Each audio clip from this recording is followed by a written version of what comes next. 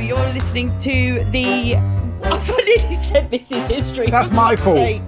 Tell them why, Angela. Right. Doing it now. Hello and welcome to We Are History. I'm Angela Barnes. And I'm John O'Farrell, who called the podcast This Is History on my notes to Angela, which is why she's laughing at it. Did, and I cannot stop laughing about it. This is history. I thought you'd done it as a joke. Turns I'm out, just just old age. No, I am history.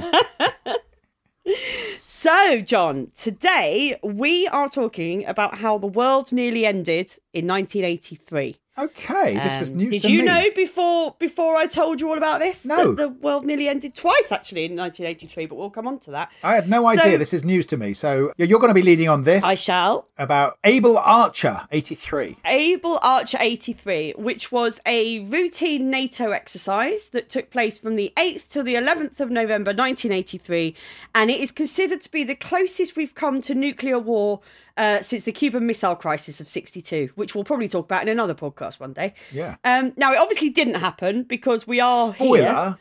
here. Spoiler alert, it didn't happen. And at that time in 1983, I don't know about you, John, I was blissfully unaware of what was going on. What were you up to in 1983, November? Actually, what I was doing a lot of in 83 was going on CND demos. So I was really into the anti-nuclear movement at this point, more than I was into the Labour Party, if truth be told. And I went on a massive demo just 2 weeks before this. There was like 100,000 people marching through London, and I was one of those people. I remember the police pulling me over and seeing a CND sticker on my car and going, "Don't worry, we'll arrest you tomorrow." So I was basically an unemployed graduate refusing to generate wealth at this point. Good But going on a lot of demos and wearing a CND badge. So I don't want to make you feel bad, John, but this happened, well, my 7th birthday was on the 9th of November 1983. So my 7th birthday occurred in the middle of this crisis. And I'll be honest with you, John, it would have been a bit of a bummer if the world had ended on my birthday. Would have taken the edge off it, wouldn't it? Shall we pop the balloons? It would a little bit. What was that loud bang? Wow. What was that? Was that a balloon? What I really love about this particular birthday is I remember it very well because my birthday's around firework night. Oh, yeah. My dad had acquired for my 7th birthday some indoor fireworks. We'd never seen them before. Wow. And they were shit. But I love the idea that if this had happened, it happened just as he lit an indoor firework. Well, maybe, blimey, they're good. Maybe it's the other way round. Maybe that's what the Soviets picked up on their communication radar, satellite stuff. And it's Maybe like, it's there's unusual explosive activity in Kent. You started World War III, Mr. Barnes. And funnily enough, my birthday being on the 9th of November, I don't know if you know this, John, but the 9th of November is known in Germany as Schicksaltag. Which means Day of Fate. And that's because in Germany, lots of big events happen on the 9th of November. Wow. Going right back to the sort of, I think, the probably 17th or 18th century. But to name, like the Berlin Wall came down on the 9th of November. And Kristallnacht happened on the 9th of November.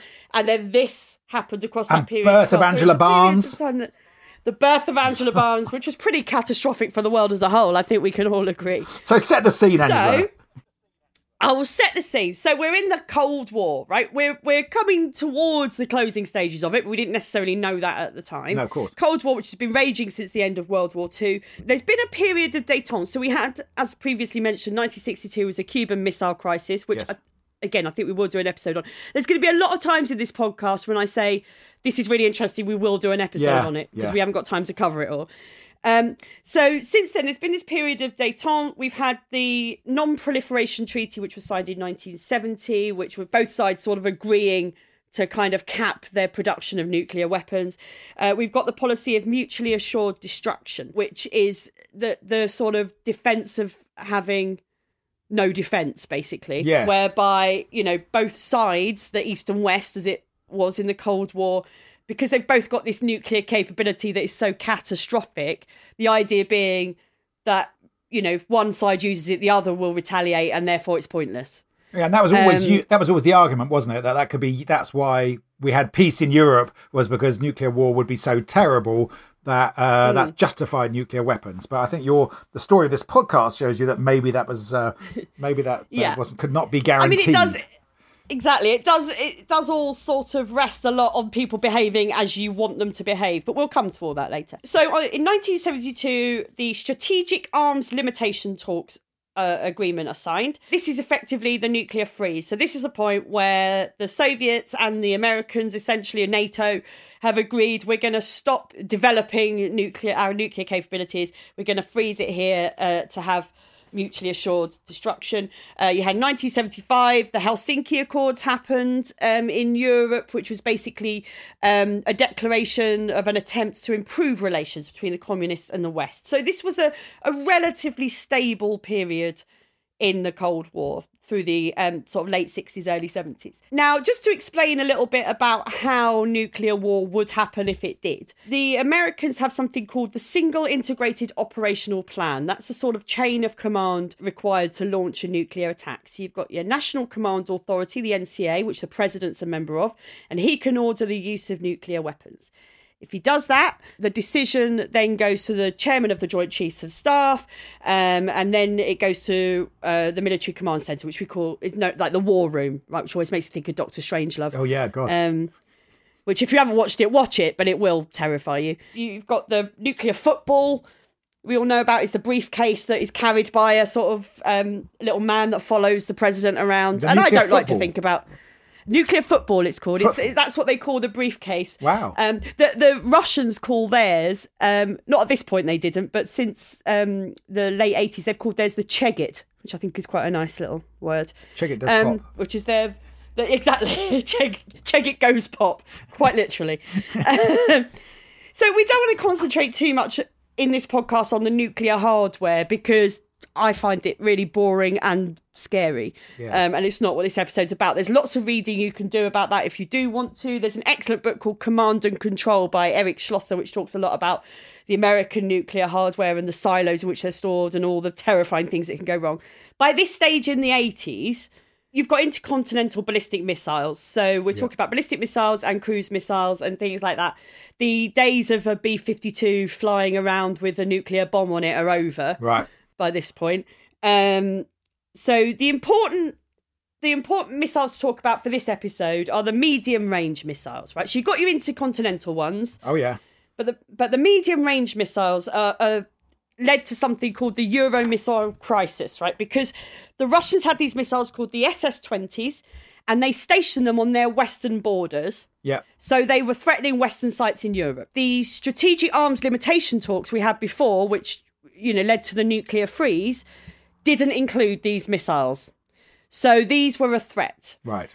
So in 1976, the USSR has deployed these missiles. And NATO have gone, hang on a minute, they can reach Western Europe. Right. This is a bit of a worry.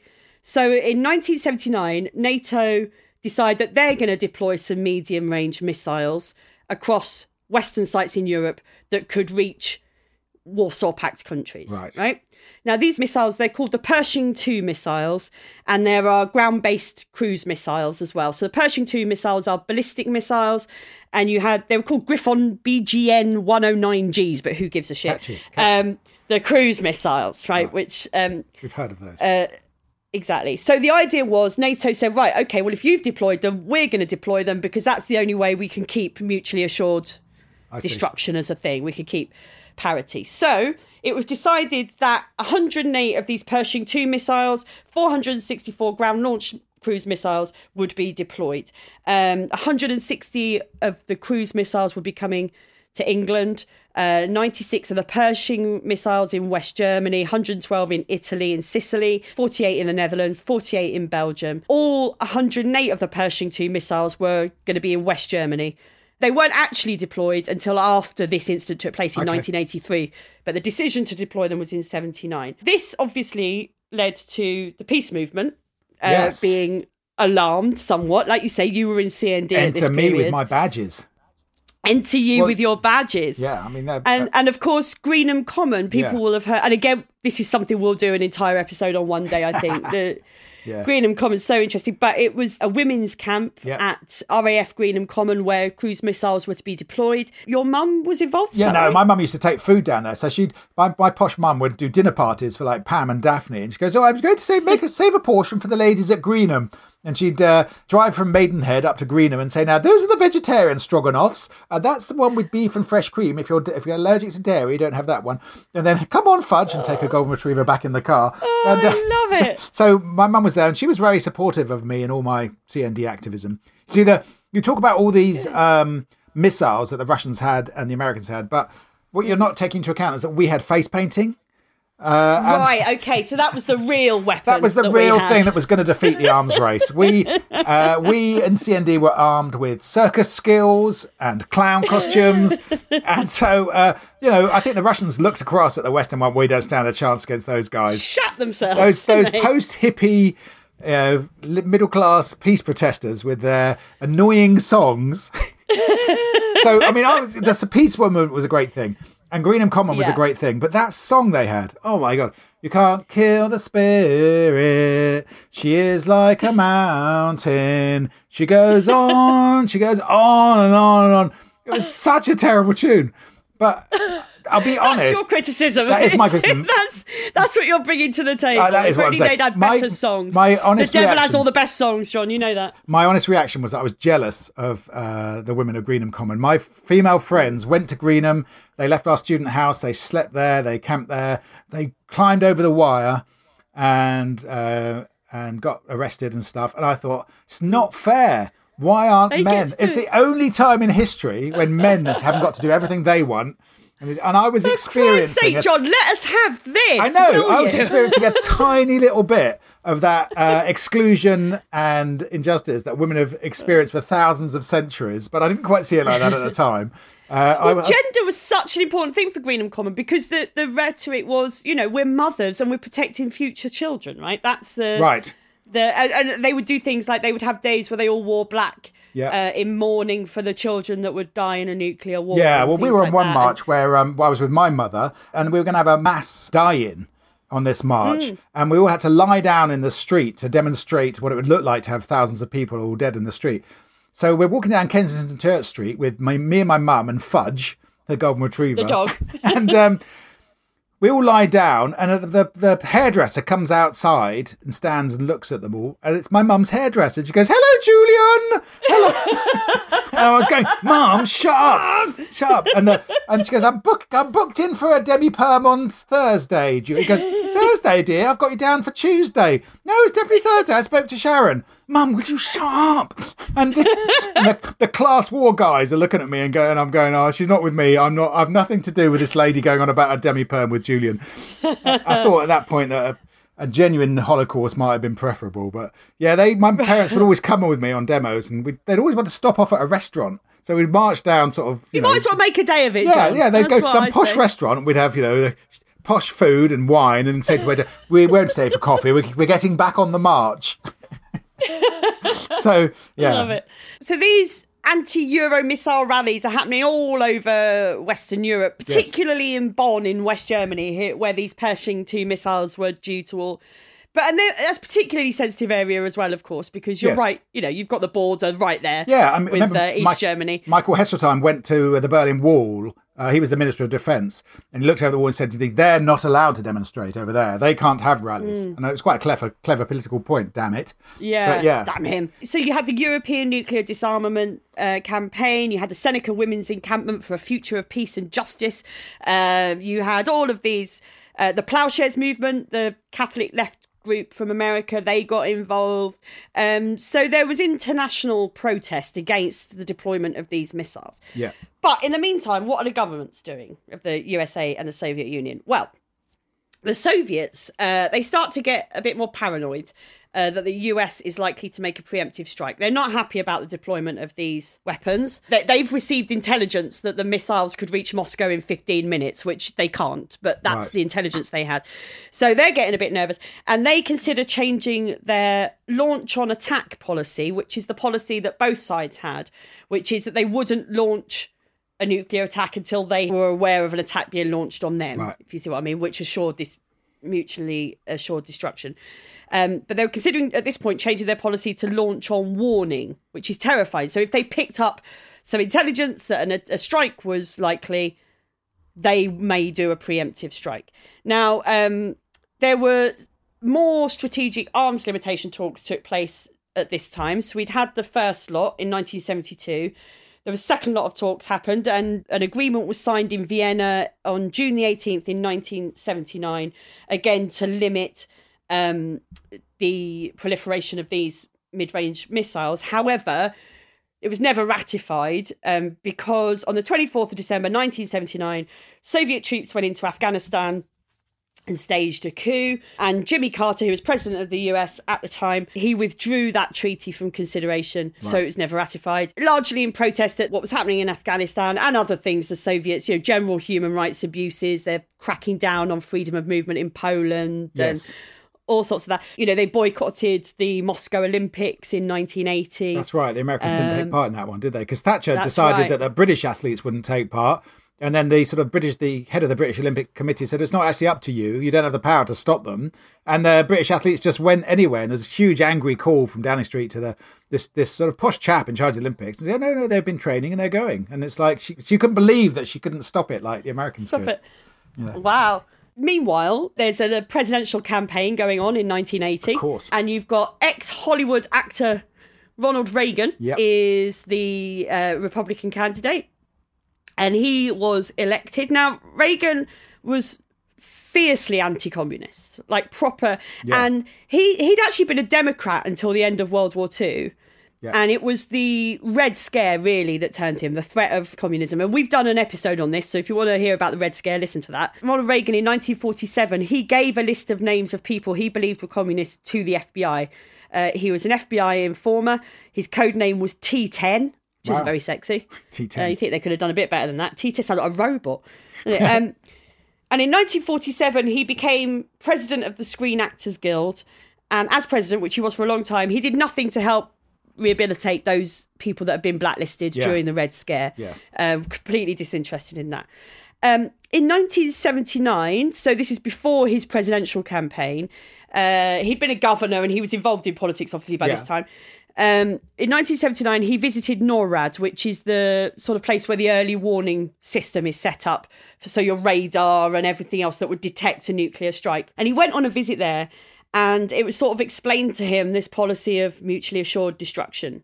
And it completely horrified him. Wow. Like he was just, could not believe that this sort of delicate balance was all that was keeping, people alive. And he was incredibly anti-nuclear weapons. Wow. Ronald Reagan. He really was. And also just terrified of communism as well. He couldn't really get on board in his head this whole having no defence was the best defence thing. And Nixon had, before Watergate sort of put paid to all of it, had started to think about plans for an anti-ballistic missile. Right. Now, Reagan at this point was like, well, maybe that's worth revisiting, right? The idea being that if you can defend yourself against a ballistic missile coming in, then you can make a strike without any damage to your country. I can see this going wrong. I can see this going badly wrong. It's a worrying situation because then obviously the whole concept of mutually assured destruction and stability and parity is completely, not there. Yeah. So even though this was his thinking and this was his idea, his advisors quite wisely, I think, persuaded him not to bring any of that stuff up on the campaign trail. I see. Okay. They were like, just maybe focus on the economy and don't talk about the nuclear stuff, Ronald. I remember the election was in November 1980. I was my first term at university. We went to an end of the world party that night. Oh, really? That's amazing. And when he was president and Thatcher was prime minister, every student house had the same poster. It was a Gone with the Wind poster with Thatcher in Reagan's arms and a nuclear explosion in the background. I'll have to find a copy of it and and tweet it out. But everyone had that poster up, I've really tried to find. There was my uncle, Aidan, is an actor. And at that time, he was doing... So he would have been... He's probably about your age, John. So he would have... And at that time, he was doing lots of musical sketch comedy and stuff. And he was in a group. And they appeared on TVAM doing a sketch, a song that he'd written. And he was playing the piano as Ronald Reagan. Wow. And there was Maggie Thatcher doing a duet. Yeah. And I asked him if he'd got any footage of it. He's like, he hasn't. And I've tried to look online, but I've got this memory of a sketch at News Review, which was somebody coming on as Reagan going, I got the whole world in my hands. I've got the whole world. And then he starts clapping. And he goes, oh. Whoops. And it always went down really well. So that's where we're at in the US. In the USSR, we've had Brezhnev, has been the General Secretary of the Communist Party in the USSR. He dies in 1982. And Yuri Andropov becomes the Andropov? I'm never sure how Andropov, I think you say, yeah. We used to have a joke, and I remember the punchline was being Andropov, as in hand drop off, and I can't remember the setup, but that was a little joke we used to do. Yeah, luckily this isn't live. Hello, is this thing on? Yes, the Soviet leaders seem to be there seem to be a lot of Soviet leaders around this time. I think they were it was all decided on who had the longest eyebrows. Yeah, there was no sort. Well, Andropov had been up to this point the head of the KGB. Oh, great! And he wasn't the expected choice to replace Brezhnev. I think they thought Chernenko would be the choice, but whatever machinations went on to select them, Andropov was announced as the new General Secretary. Now, it could be argued, John, that having spent years as the head of the KGB made you a little tiny, whiny bit paranoid. I think you might be right. The KGB, obviously being the intelligence services of the Soviet Union. So that's what's happening in the Soviet Union. Back to America. Reagan now is in power. It's 1982. He's spent a year and a bit in the White House. And at this point, they do a military exercise, right? Now, these military exercises, we'll be talking about these quite a bit. They happen regularly, right, to different scales, just to test people know the chain of command and what they do if such situations arise, right? There's nothing unusual about military exercises taking place. But there was one in 1982 called Ivy League, and it did something to Ronald Reagan, people have said, that because it was about a nuclear strike. And he wrote that he felt that he'd seen the United States of America disappear, right? Wow. It had a really emotional impact on Reagan. And he felt like it was something that really happened, like it had really got in his head. Right. And really, this sort of started to change his approach to nuclear warfare. All these thoughts he had before he was president, when he went to visit the early warning system and all of that stuff, started to come back into his head. And on the 14th of September 1982, he had an encounter that really changed his approach. He met with Edward Teller. Now, Edward Teller was a scientist, and he was instrumental in developing the H-bomb after, back in the 50s. Wow. And at this point, he's in his 70s. And he visits Reagan in the White House for a 30-minute meeting, right? And in this meeting, Edward Teller, and I'm laughing because it sounds so mental, but in this meeting, Edward Teller says to Ronald Reagan that he has a vision of what he calls the third generation of nuclear weapons, right? Now, the first generation being atomic bombs, second generation being hydrogen bomb. This is the third generation. And it involved, bear with me here, John, X-ray laser beams in space. Okay?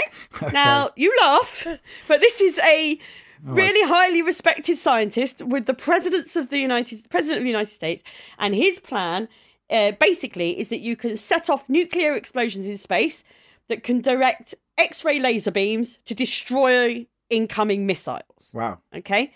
Now, this is the anti-ballistic missile thing that Ronald Reagan's been thinking about, but of course, if he does this, that turns mutually assured destruction on its head. Yes. Right? Reagan is dead impressed with Edward Teller. Who wouldn't be dead impressed? He's talking about laser beams. Yeah. He's got the technology. Impressed. He's got. He's built this in his shed. I've got a little quote here from Ronald Reagan's diary from that evening. Oh yeah. He wrote, Dr. Teller came in. He's pushing an exciting idea that nuclear weapons can be used in connection with lasers to be non-destructive, except as used to intercept and destroy enemy missiles far above the Earth. Right. And this went on to become what's known as the Strategic Defence Initiative. We'll come on to that in a minute. Right. John, I think we should have a little break because I've got overwhelmed with excitement about the idea of laser beams and I need to sit down and a cup of tea. We'll take a break there. Come back if the world is still intact.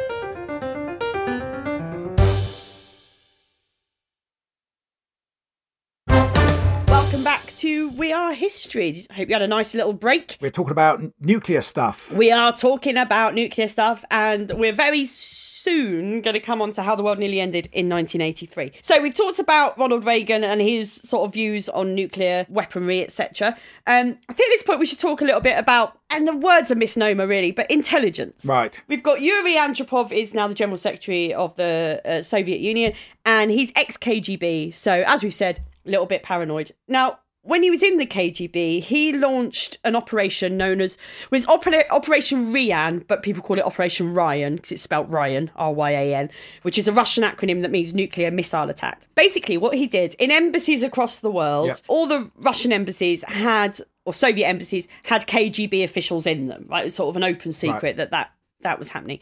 And he instructed all these KGB officers to keep an eye out for a list of, and there was over 200 indicators that the West might be planning a preemptive nuclear strike. And they included things like look out for extra blood going into blood banks, looking at where nuclear weapons were stored, observing lines of communication, reconnaissance of the heads of churches and banks, surveillance of security services. And he asked all his officers to make extra reports to all the work they were already doing, right? Now, of course, what these officers did when, oh, God, we've got more work to do, we just tell them what they want to hear. Right, of course. We'll just tell them what they want to hear, because otherwise I'm going to get in trouble. I'm going to, Well, if you miss it, if you miss it on your watch, you're going to get in trouble. So you're always going to big up anything that's like, oh, well, that's definitely happening. Yeah, no, Yeah. It's like when the guy warned Bush about Osama bin Laden. He had plans. And he went, "Okay, you've covered your ass," is what Bush said to him. Yeah, and it's like it's and the that's same what syndrome. it was like. And that's the thing, the same thing was going on in the CIA, in the US intelligence. You had the head of CIA was William Casey, or Bill Casey, who'd been a long-term friend of Reagan's. He was a lawyer. He'd been his campaign manager. And he really wanted a more aggressive approach to the Soviet Union. He felt that, the CIA were just sort of going through the motions. And he came in and pretty much got his officers doing what the Operation Ryan was doing for the Soviets, just... He made a speech, actually, in which he suggested, obviously, that the Soviets were behind a lot of international terrorism. Which is, that's pretty rich from the government funding the Contras in Nicaragua. Quite. But basically a terrorist organisation. Quite. I mean, we're talking the time of the Reagan Doctrine, right? Which was a doctrine which meant it provided overt and covert aid to anti-communist guerrillas and resistance movements and stuff in like Asia and Africa and Latin America. That was all going on at this time. Yep. The Contras in Nicaragua, the Mujahideen in Afghanistan, Gaddafi in Libya, the opposition to Gaddafi in Libya, Solidarity in Poland. They're supporting all of these anti-communist organisations. So the CIA stations were also instructed they need to produce monthly reports on covert Soviet action in their region, right? But the thing is, with these CIA agents, didn't really take it that seriously, whereas obviously the Soviet Union or the KGB were getting more and more paranoid. And the CIA did pick up certain things. They picked up that the gross national product of the Soviet Union was at its lowest level since World War II. They picked up on a bit of military intelligence and manoeuvring, but didn't really pick up on this paranoia, which was key, really, to what happened next. So we're now in March 1983. Reagan makes a speech. He made a lot of speeches, but in this particular speech, he referred to the Soviet Union as being an evil empire. Wow. And I think it's fair to say that pissed them off a little bit. I bet it did. Nobody likes to be called an evil empire, do they? Andropov responded, saying the US can think only in terms of confrontation and bellicose, lunatic anti-communism. Right. I mean, he had a bit of a point. Yes. And then, later that same month, we're now 23rd of March, 1983, Ronald Reagan makes a televised address, and much against the wishes of a lot of his advisors, he decides, as well as talking about the Soviet threat in Angola and Central America and Ethiopia, and he saw this chance to win back a little bit of support for the US military at this point, which has been, that support has been decimated from Vietnam, onwards, really. And he decides to launch the Strategic Defensive Initiative. Do you remember that? The laser beams in space. Oh my God, yes. Which became known as the Star Wars program. So I think in Reagan's head, maybe the film Star Wars was real. So when he's talking about evil empire, and Star Wars. Maybe he thought that the Soviets and Darth Vader were like all in the same sort of gang. It's like, there's no evidence. Have you ever seen Darth Vader and Andropov in the same room? Never see them together, do you? He's that funny, furry little Chewbacca fella. He's funny. Oh, we laughed, but we nearly all died. So the New York Times declared that SDI was a pipe dream, a projection of fantasy into policy. So SDI, that's not an embarrassing disease, is it? So, well, kind of, John, kind of. Thatcher was against the Star Wars programme because obviously the idea was to shield the US, to deflect any incoming ballistic missiles, and she felt, well, if you shield the US, that's going to mean they're going to come our way instead. Right? Yes. We're going to cop that shit. Yes. Moscow starts getting nervous at this point. I say starts getting nervous. They're already pretty nervous. But what they do know is that America is way advanced in terms of computer technology.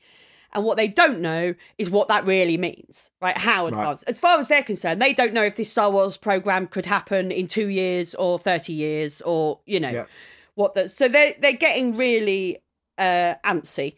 And they felt that having this program in place potentially would mean that Washington's far more likely to start a nuclear war if they know they can defend themselves. Absolutely, yeah. And remember that this was a generation of Soviet leaders who'd lived through the Second World War. They'd witnessed the USSR being invaded by surprise, being caught on the hop by Germany. They were underprepared and their country was devastated as a result. So they were on a mission to never let that happen again. Absolutely. The response from Andropov 4 days after the announcement of Star Wars was all attempts at achieving military superiority over the USSR are futile. The Soviet Union will never let that happen. It will never be caught defenceless by any threat. Let there be no mistake about this in Washington. It's time they stopped devising one option after another in the search of the best ways of unleashing nuclear war in the hope of winning it. Engaging in this is not just irresponsible, it is insane. And of course, what this meant to the Soviet Union is that all that paranoia that inspired Operation Ryan back in 1979 is starting to become a reality as far as they're concerned. They're like, We were right. We weren't paranoid. We were absolutely right. They are going to start a nuclear war. And that's what it felt like to them. Now, I think at this point, it's worth talking about intelligence again, because obviously it's the intelligence services that are feeding back this information on both sides. And there's a couple of double agents that I want to talk about. And again, we could do whole podcasts on these people. Yeah. The KGB office in London had a chap in it called Oleg Gordievsky. He sounds Russian to me. There's a book that I want to recommend, which is excellent. I loved it. It's called The Spy and the Traitor. And it is by Ben McIntyre, and it's all about Oleg Gordievsky. It's really, it involves him being extracted from the USSR thanks to a Safeways carrier bag, A Safeways carrier bag. You have to read the book to find out more, or we'll do an episode on it. But there'd be a 5p charge for that now. Absolutely, there would. So he was a double agent. He'd been recruited by MI6 sometime before when he was working in Denmark, but he's now in London, and he was passing on a lot of information to MI6, including what was happening with Operation Ryan and all of that stuff. So you had this double agent right in the heart of it in London. So in British intelligence circles, thanks to the information he was passing on, slowly the penny began to drop that, Moscow's actually genuinely scared of the West and this aggressive stance in America. And, that could then motivate them to make a preemptive strike. So you've got the paranoia starting to grow on both sides now. On the other side of the fence, there was another double agent that's worth a mention because he is quite instrumental in what happened, called Rainer Rupp, who was a radical student in West Germany, anti-capitalist, and he was recruited by a Stasi officer in East Berlin. He initially didn't know necessarily overtly he was being recruited, although I think it became more and more obvious when he was doing a job. He was very involved in denazification and pursuing war criminals and things. But gradually in East Berlin, they started teaching him things like how to cipher and decipher and how to use microfilm and how to read newspapers in parks with a knowing look and all of that sort of spy stuff. And newspapers with holes cut in them. Exactly, yeah. So it gradually became... he was being recruited by the Stasi, and he was incredibly intelligent, and he was at university in West Germany, and he married an English woman, actually, or he certainly had a girlfriend who was an English woman, Anne Bowen, who also got involved in this to a certain extent. But he actually got a job in NATO. So he infiltrated NATO, And it was through him that the head of, it's the HVA, which is the Stasi-linked foreign intelligence agency in East Germany, Markus Wolf, he knew of the precise sites in Western Europe where all these missiles were going and their technical specifications through this guy in NATO passing that information. Right. So at this point in 83, each side now has a direct insight into the strategic planning of the other side, right, through its spies. Yeah. And this is where, John, 1983 starts to go a little bit batshit bonkers. Oh my God. David Bowie releases Let's Dance. Yeah. ITV launches Blockbusters. I mean, that was about as mad as it got, to be honest. But that was only the start of it, John. In March and April, there are more of these exercises take place, these military exercises. There's a big naval exercise in the Northern Pacific called Fleet-X 83. And then on the 1st of September 83, so we're skipping forward a little bit, 1st of September, the Korean airline 007 is shot down out of the air. It was taken off from Anchorage in Alaska and it veers accidentally into Soviet airspace, was allegedly mistaken for a spy plane. There's a lot of debate over that. And it was shot down by the Soviets. And this obviously led to a huge increase in anti-Soviet sentiment in the US. Reagan was woken up by his advisors when this happened. And apparently he said, don't wake me up unless it's one of our planes.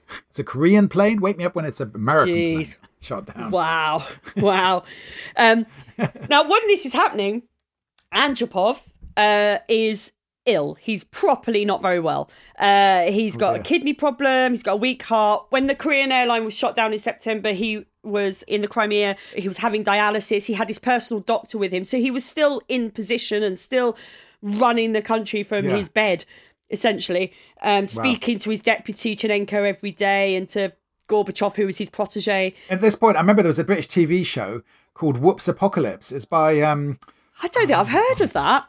That sounds No, it was quite funny, actually. It was by two British writers, and it was basically about a senile old American president and loads of old Russian leaders, and they kept dying, and they kept wheeling out new Russian leaders in these wheelchairs with huge eyebrows. Basically what did happen. I mean, they were always very old, the general secretaries in the... And not particularly healthy. They're big vodka drinkers and didn't necessarily have healthy diets. You know, they didn't live to ripe old ages, these guys, because they were living a bit of a high life. And of course, this illness isn't helping his paranoia levels either, you know, and he thinks that if, I mean, it was kept secret from his own people how ill he was, really, you know, because they felt that if the NATO countries got wind of how ill he was, that'd be a good opportunity for them to sort of decapitate the leadership, you know, and so it really increased his paranoia.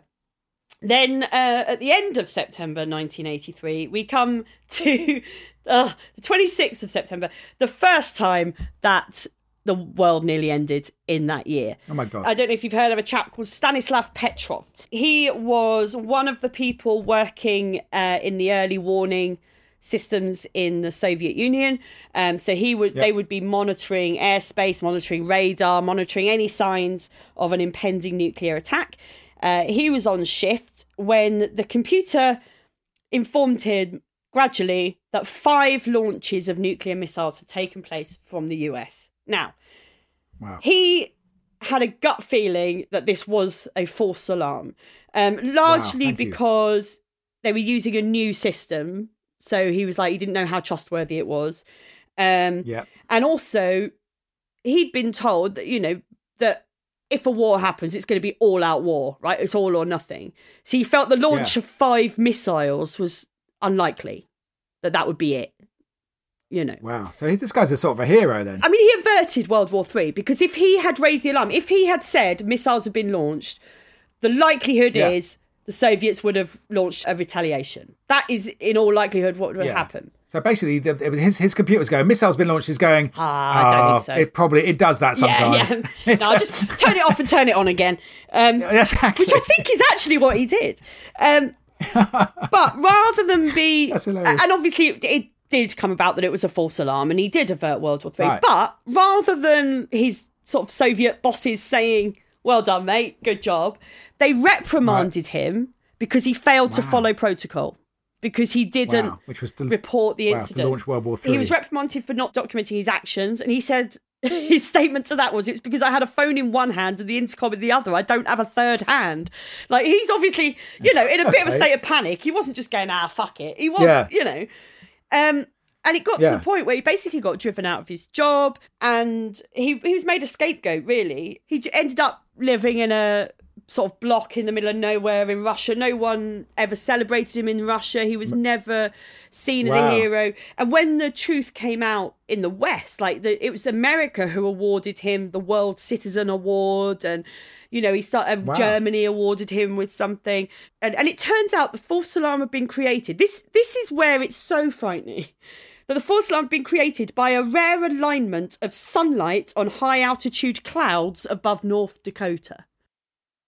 That's what his computer picked up. It's like the astrologers talk, isn't it? It's like, Jupiter is in your house, and so you may notice World War III in late midweek. Scary, it really is. Even his own wife had no idea what he'd done. He never told anybody what had happened. And when it all came out... How was work, dear? When it all came out, his wife said to him, "What did you do?" He's suddenly getting these awards and stuff. And he said, "Nothing, I did nothing." And then he died actually in 2017. So that was the first time that the world nearly ended in 1983. Now, with September, October 1983, it's worth mentioning this. Obviously, the Cold War is happening, but there's tensions all over the world at this time, particularly in the Middle East. You've got the emergence of Hezbollah, and because of the tensions in the Middle East at the time, there's a military build-up happening. But this was a signifier to the Soviets that they were preparing for war. Yeah. On the 23rd of October, Hezbollah attack US Marines. Soviet intelligence pick up that the military facilities all across the US are now on high alert because of what had happened. Yeah. They interpreted that as a key indicator that US is mobilising its forces around the world. Around this time, isn't it? The American invasion of Grenada, 25th of October. 25th of October. So the Hezbollah attack happened on the 23rd. 2 days Americans later. invade the tiny Caribbean island of Grenada. And I've been there, actually. I went there on my honeymoon. Yeah. Just 7 years after this. And we had a tour and we saw where the gun holes were in the buildings, Wow. But what happened was that the Russians picked up greatly increased communications chatter between Washington and London. And they thought this must be evidence of sort of increased conspiracy to launch nuclear weapons. But actually, it was just, you'd think it was just Maggie going, "Love you, Ronnie. Oh, love you too, Maggie." Actually, it was Maggie cross with Ronnie going, "What the hell do you think you're doing? Our Queen is Queen of Grenada. That's the Commonwealth. You can't just invade that without telling us." So basically, that's what they did. They invaded a Commonwealth country without so much as a phone call to Maggie. Yeah, beforehand. I think there was like 3 hours notice or something. Yeah. The troops had already been set on their way.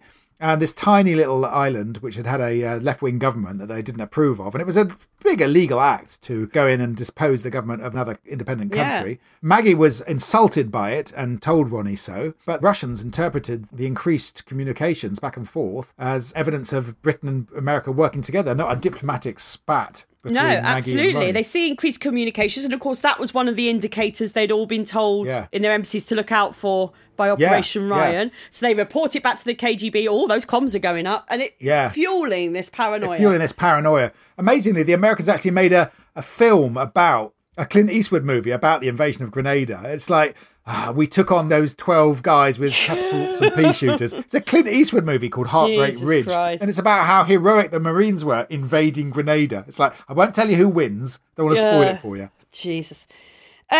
Now, these military exercises we've been talking about, they are continuing. Yeah. There was a collection of military exercises at this point in 1983 called Autumn Forge, and they included exercises called Reforger 83, Atlantic Lion 83. I see they're always such macho names, aren't they? There's never Marigold 83 or Little Mouse 83 or anything. Flower Press. Yeah. Operation Tidy the Bedroom. Exactly. Now we come on to the exciting bit, right? This is the one we want to talk about. This is the Able Archer exercise 1983. Right. Now, Able Archer was an annual exercise that took place. It's a command post exercise, so it doesn't involve any movement of troops or anything like that or deployment of tanks. It is merely the commanders working through a scenario as to what they would do if it got to the point where a nuclear attack is launched, okay? Right. So you've got NATO's Allied Command Europe, known as ACE, which I think is brilliant. It's so they could practice their signals communications and the procedures to be used in the event of war. So you've got your exercise planners. What they do, they draft a scenario, and in it focuses on one principal issue, which is a request by NATO commanders to deploy nuclear weapons as a final resort in a full-scale war with the Soviet Union and the Warsaw Pact allies that they felt they were losing, right? So they've drafted this scenario where they've tried everything else and they are losing against the Warsaw Pact. Yeah. This is time. So in essence, it was just a rehearsal for NATO's nuclear weapons to be released. It was played out in a nuclear vault bunker, which was located by the supreme headquarters of the Allied powers in Europe, which is called SHAPE, at Mons in Belgium, about 30 miles southwest of Brussels. Belgian army there. Yeah. Bless them. Belgian army with their spud guns. Now, come on, John. We know that the army were not deployed in this exercise. Signallers went out into the countryside, into the woods of West Germany, and they would, using the prepared script, be sending the messages into the bunker, reporting on the war that's supposedly taking place. Okay. Now, the Soviet intelligence regularly monitored these exercises just to see what was going on. They knew they were exercises, and the war staff out in the countryside would be sending these messages into the bunker, giving them some curveballs, giving them some, things to think about. And there were one Colonel, Spike Callender, one of the staff directing Able Archer 83. He said, there's always an ever-changing situation and you'd have to be continually adapting, just like you'd expect in any combat. So these commanders are sort of having to think on their feet and act as if this is happening. The Soviet radio operators that are listening in and following, they know it's an exercise because every transmission on the radio begins with the phrase exercise, exercise, exercise. Okay, which is my personal trainer's motto. Very good. Yay. But that's what they'd start with. You still got it. But because I know under lockdown it's hard these days. But exercise.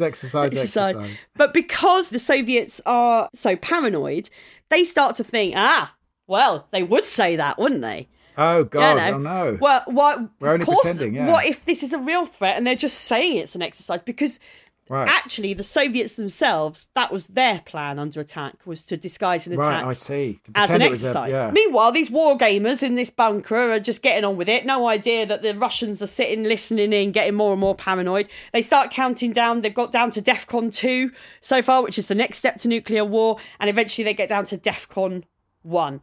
And on Tuesday, the 8th of November, the war gamers in the bunker, they start to request from their political leaders authorization for a massive nuclear strike against the Warsaw Pact. And at this point, when the strike is about to happen, NATO changes the security codes it's been using in the exercise and has used in every Able Archer exercise before. Now, I'm not entirely sure why they did that, but they did. Probably so Reagan could remember them. It's like, probably, use my birthday. Reagan won. my mum's maiden name and my birthday. Probably is. So the Soviet radio operators, already paranoid, listening in, go, hang on a minute. Yeah. They've changed their codes. Right, that's it. This is definitely the real thing. This is definitely what's happening here. Meanwhile, Andropov is in a hospital outside Moscow, where he's got an entire floor, is his sort of command centre now. And they're thinking, the Americans know this. Yeah, and he is really convinced this is happening. Wow.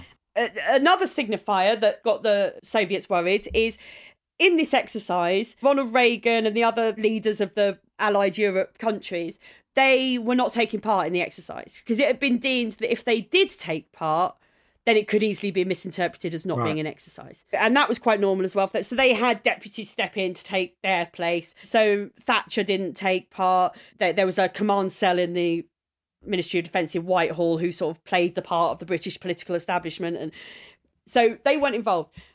On that morning, the 8th of November 1983, Ronald Reagan and Nancy Reagan, they get on Air Force One because they're going on a tour of Japan and the Far East, right? So they know that this exercise is happening. They're not involved in it. They've left their officers to deal with this exercise. Off they go. But the Soviets think, hang on a minute, he's getting on Air Force One. He's getting out of the way of the bombs. He's getting the hell out of Dodge, right?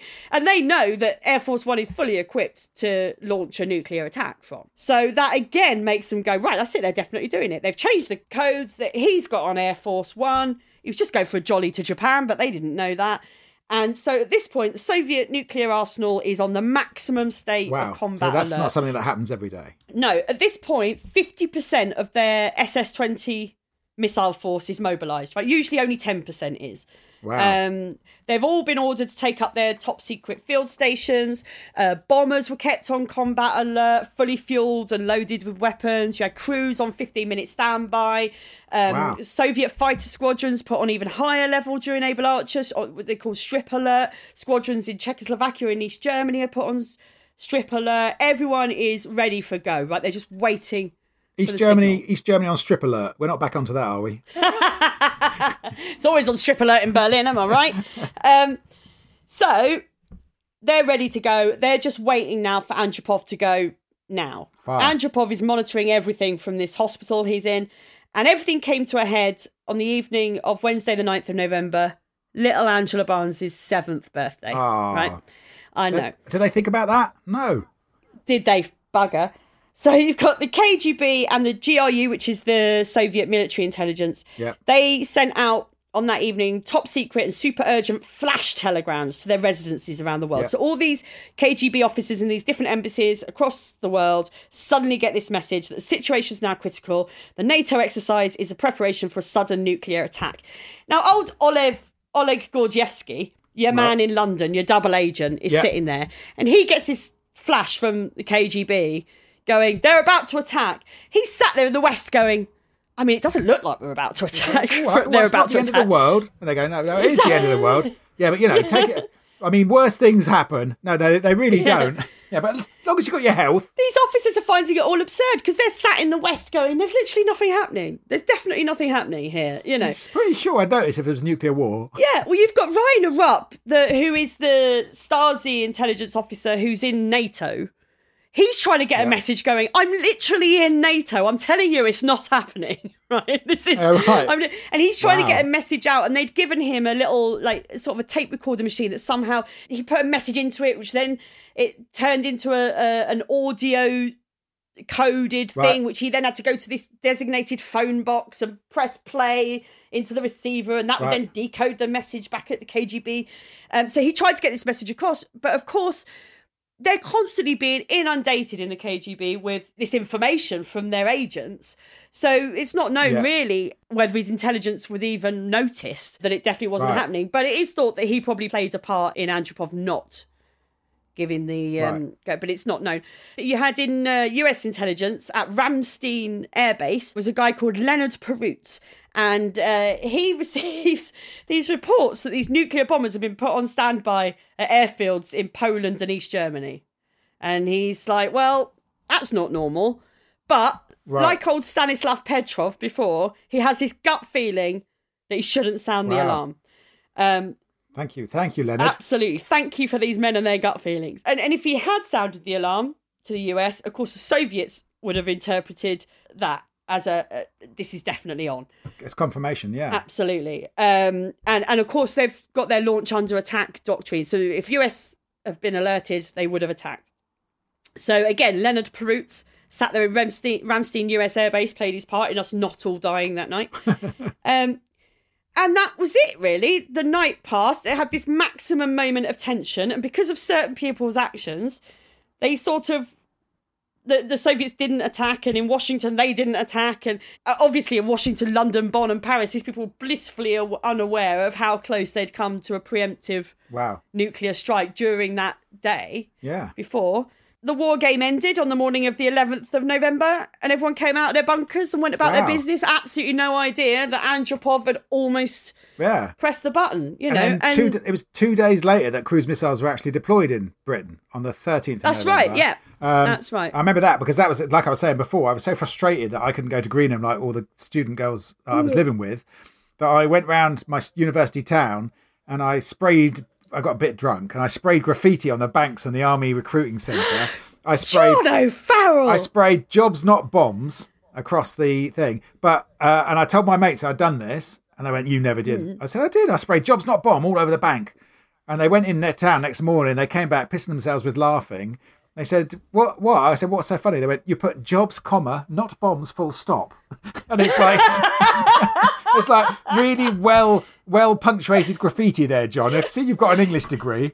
And there's no need. You don't have to be sloppy just because you're protesting. Come on, full stops. I put that in my book, and that still gets quoted back to me. I put it in my first book, and people still tweet me and go, "Jobs, comma, not bombs, full stop." Well, and that was the closest we came to nuclear war. Amazing. And there was a film out that year. There was a film out that year called War Games, which opens with exactly this scenario of an exercise, which you think it's a nuclear attack at the beginning of the film. Then they reveal it's a tryout, a test, an exercise, and the guys get stripped of their positions because they wouldn't press the buttons. So all this is played out in a movie of that year, which shows you how tensions were high and how the arts were sort of responding to that. Absolutely. Now, of course, that's the closest we've come to nuclear war that we know of. Right. There was a time in 1995, actually, where it came quite close, when Boris Yeltsin became the first world leader ever to activate a nuclear briefcase. Did you know about that? No, I didn't know about that. Yeah, Russian radar systems detected the launch of what turned out to be a Norwegian research rocket being used to study the Northern Lights. God. It's terrible. You know what? I think paintball has got a lot to answer for. I think boys with their toy guns, they need to get to 10 and just give the guns to your little nephew and take up gardening. When you've grown up men, you need to stop being so into war and... But it just shows, doesn't it? Like, mutually assured destruction is all very well, but misinterpretation can happen so easily. And you watch something like the series Chernobyl and look about the arrogance and the certainty of the people in command and how sure they were right and how utter disaster can follow from that. And as long as we have nuclear weapons, the risk of this happening again is still there. Absolutely. And who knows how many times it has happened that we just don't know about. So... the book that I mentioned before, Command and Control, by the same guy who did Fast Food Nation. Oh, yeah. It's really good book, actually. I really recommend it. But it talks about, particularly in America, times when things have come close, and it is really horrifying. It's terrifying. But... the book that I've read for this podcast, particularly, is because the Able Archer is a thing I've known about, but there's not that much written about it. Well, it only came out later, didn't it? It was secret at the time. It did, and it was the National Security Archives in America. There's a lot of researchers and historians finally got the information fairly recently, and so now there's books being written about it. The one I read is a book by Taylor Downing called The World at the Brink, 1983, which was really good. And there was that series. And a good sort of... There was a good series of Deutschland 83, was it? What was... Deutschland 83 talked about Able Archer and, was involved with that. And... Yeah, that's what Command and Control. I do read The Spy and the Traitor about the Oleg Gordievsky story because it's such an incredible story. Absolutely. Well, that's a very thorough account of the day we all nearly died and the day your 7th birthday party was nearly ruined. Nearly went off with a bang. Thank you, Angela, for taking us through that. Thank you, John. And thank you all for listening. Thank you for listening. We'll be back again with another episode of We Are History if we're not destroyed in all-out nuclear war. I'll be all right. I'm in my bunker. Give us reviews on... give us 5 stars on... on iTunes. Please do that. Tell your friends and families. Tweet about us. Tell everyone to download us. Get hold of your friends' phones and just subscribe. Yeah, or steal phones. They don't even need to know you've done it. Even though there's a lockdown, go up to people in the park, take their phones off them and give us 5 stars. That was John O'Farrell who said that, not me. Thank you for listening, everyone. See you next time. See you next time on We Are History.